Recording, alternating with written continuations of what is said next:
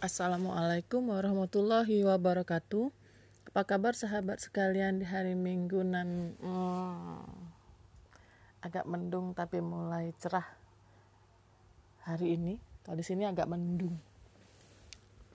Semoga sahabat sekalian dalam keadaan sehat, baik, penuh keberkahan dan kebahagiaan selalu. Amin ya rabbal alamin. Baik sahabat sekalian, saya akan menyampaikan materi kajian Malming semalam yang bertema atau tajuknya itu tentang bisnis, anything business ya.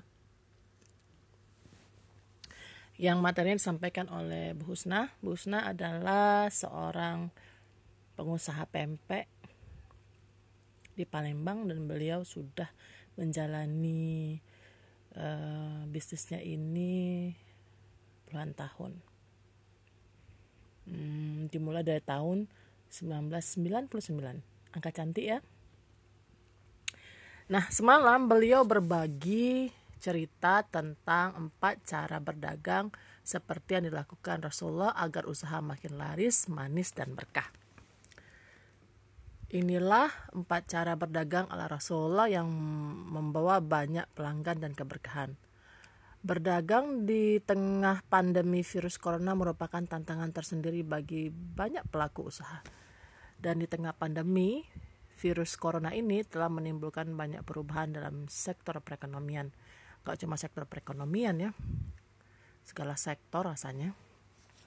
Tapi yang sangat menghempas itu memang sektor ekonomi, di mana banyak karyawan yang terkena pemutusan hubungan kerja di perusahaannya. Biasanya karyawan yang kehilangan pekerjaan banyak yang beralih profesi sebagai pedagang kecil-kecilan. Para pedagang ini biasa memikirkan bagaimana untuk mencari uang hanya untuk memenuhi kebutuhan pokok. Selain pedagang yang baru bermunculan, derita juga dirasakan oleh pedagang yang sudah lama. Yang sudah lama berjuang mempertahankan usahanya.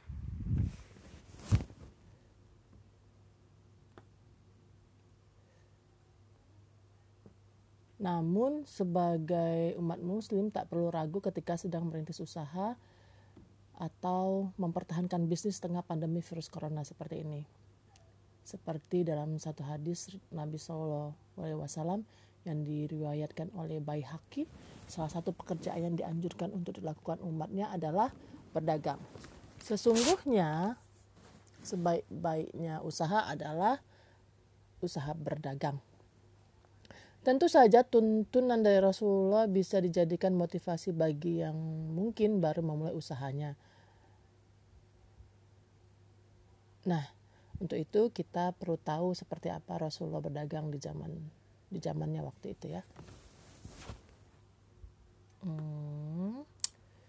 Sebentar.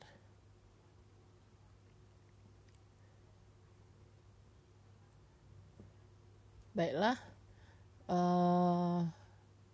Berikut ini 4 hal atau 4 cara bagaimana Rasulullah berdagang. Yang pertama adalah menjual barang yang berkualitas. Ketika berdagang, Rasulullah tidak pernah menjual barang yang bermutu jelek karena hal itu akan merugikan pembeli. Rasulullah selalu menjaga kualitas dagangannya sebelum menjual kepada pembeli. Dalam sebuah hadis yang diriwayatkan Ibnu Majah, Uqbah bin Amir pernah mendengar Rasulullah berkata, seorang muslim adalah saudara bagi muslim yang lain. Tidak halal bagi seorang muslim untuk menjual barang yang ada cacatnya kepada temannya kecuali jika dia jelaskan. Itu yang pertama. Lalu yang kedua, tak mudah menyerah. Sikap yang dimiliki Rasulullah ini diperlukan saat menjalankan usaha apapun, terutama ketika memulai dengan berdagang kecil-kecilan. Seorang pedagang yang sukses tidak akan berhasil jika mudah menyerah. Dalam setiap perjalanan menuju sukses, beberapa hambatan pasti akan menghadang. Maka dari itu, perlu sikap yang tak mudah menyerah untuk memulai berdagang dari nol dan sekaligus tetap diberikan semangat pada pedagang yang lama. Allah Subhanahu wa Ta'ala sudah menjanjikan nikmat dan rahmat bagi hamba yang terus berusaha. Dan jangan kamu berputus asa dari rahmat Allah. Sesungguhnya yang berputus asa dari rahmat Allah hanyalah kaum yang kafir. Quran Surat Yunus ayat 87. Lalu yang ketiga, ambil untung secara wajar. Biasanya para pedagang, apalagi yang baru saja memulai usaha dagangnya, akan mengharapkan dapat untung cepat. Bahkan hal itu bisa membuat para pelaku usaha baru tadi cenderung mengambil keuntungan yang berlebihan. Hal itu sangat bertentangan dengan yang dilakukan Nabi Muhammad saat dulu berdagang. Ketika itu Rasulullah berkata jujur dengan modal awal setiap ditanya pembeli. Dalam Al-Quran, Allah Subhanahu wa Ta'ala berfirman, barang siapa yang menghendaki keuntungan akhirat, akan kami tambahkan keuntungan itu baginya, dan barang siapa yang menghendaki keuntungan dunia, kami berikan kepadanya sebagian dari keuntungan dunia, dan tidak ada baginya suatu kebahagiaan pun di akhirat. Surat Asy-Syura ayat 20. Lalu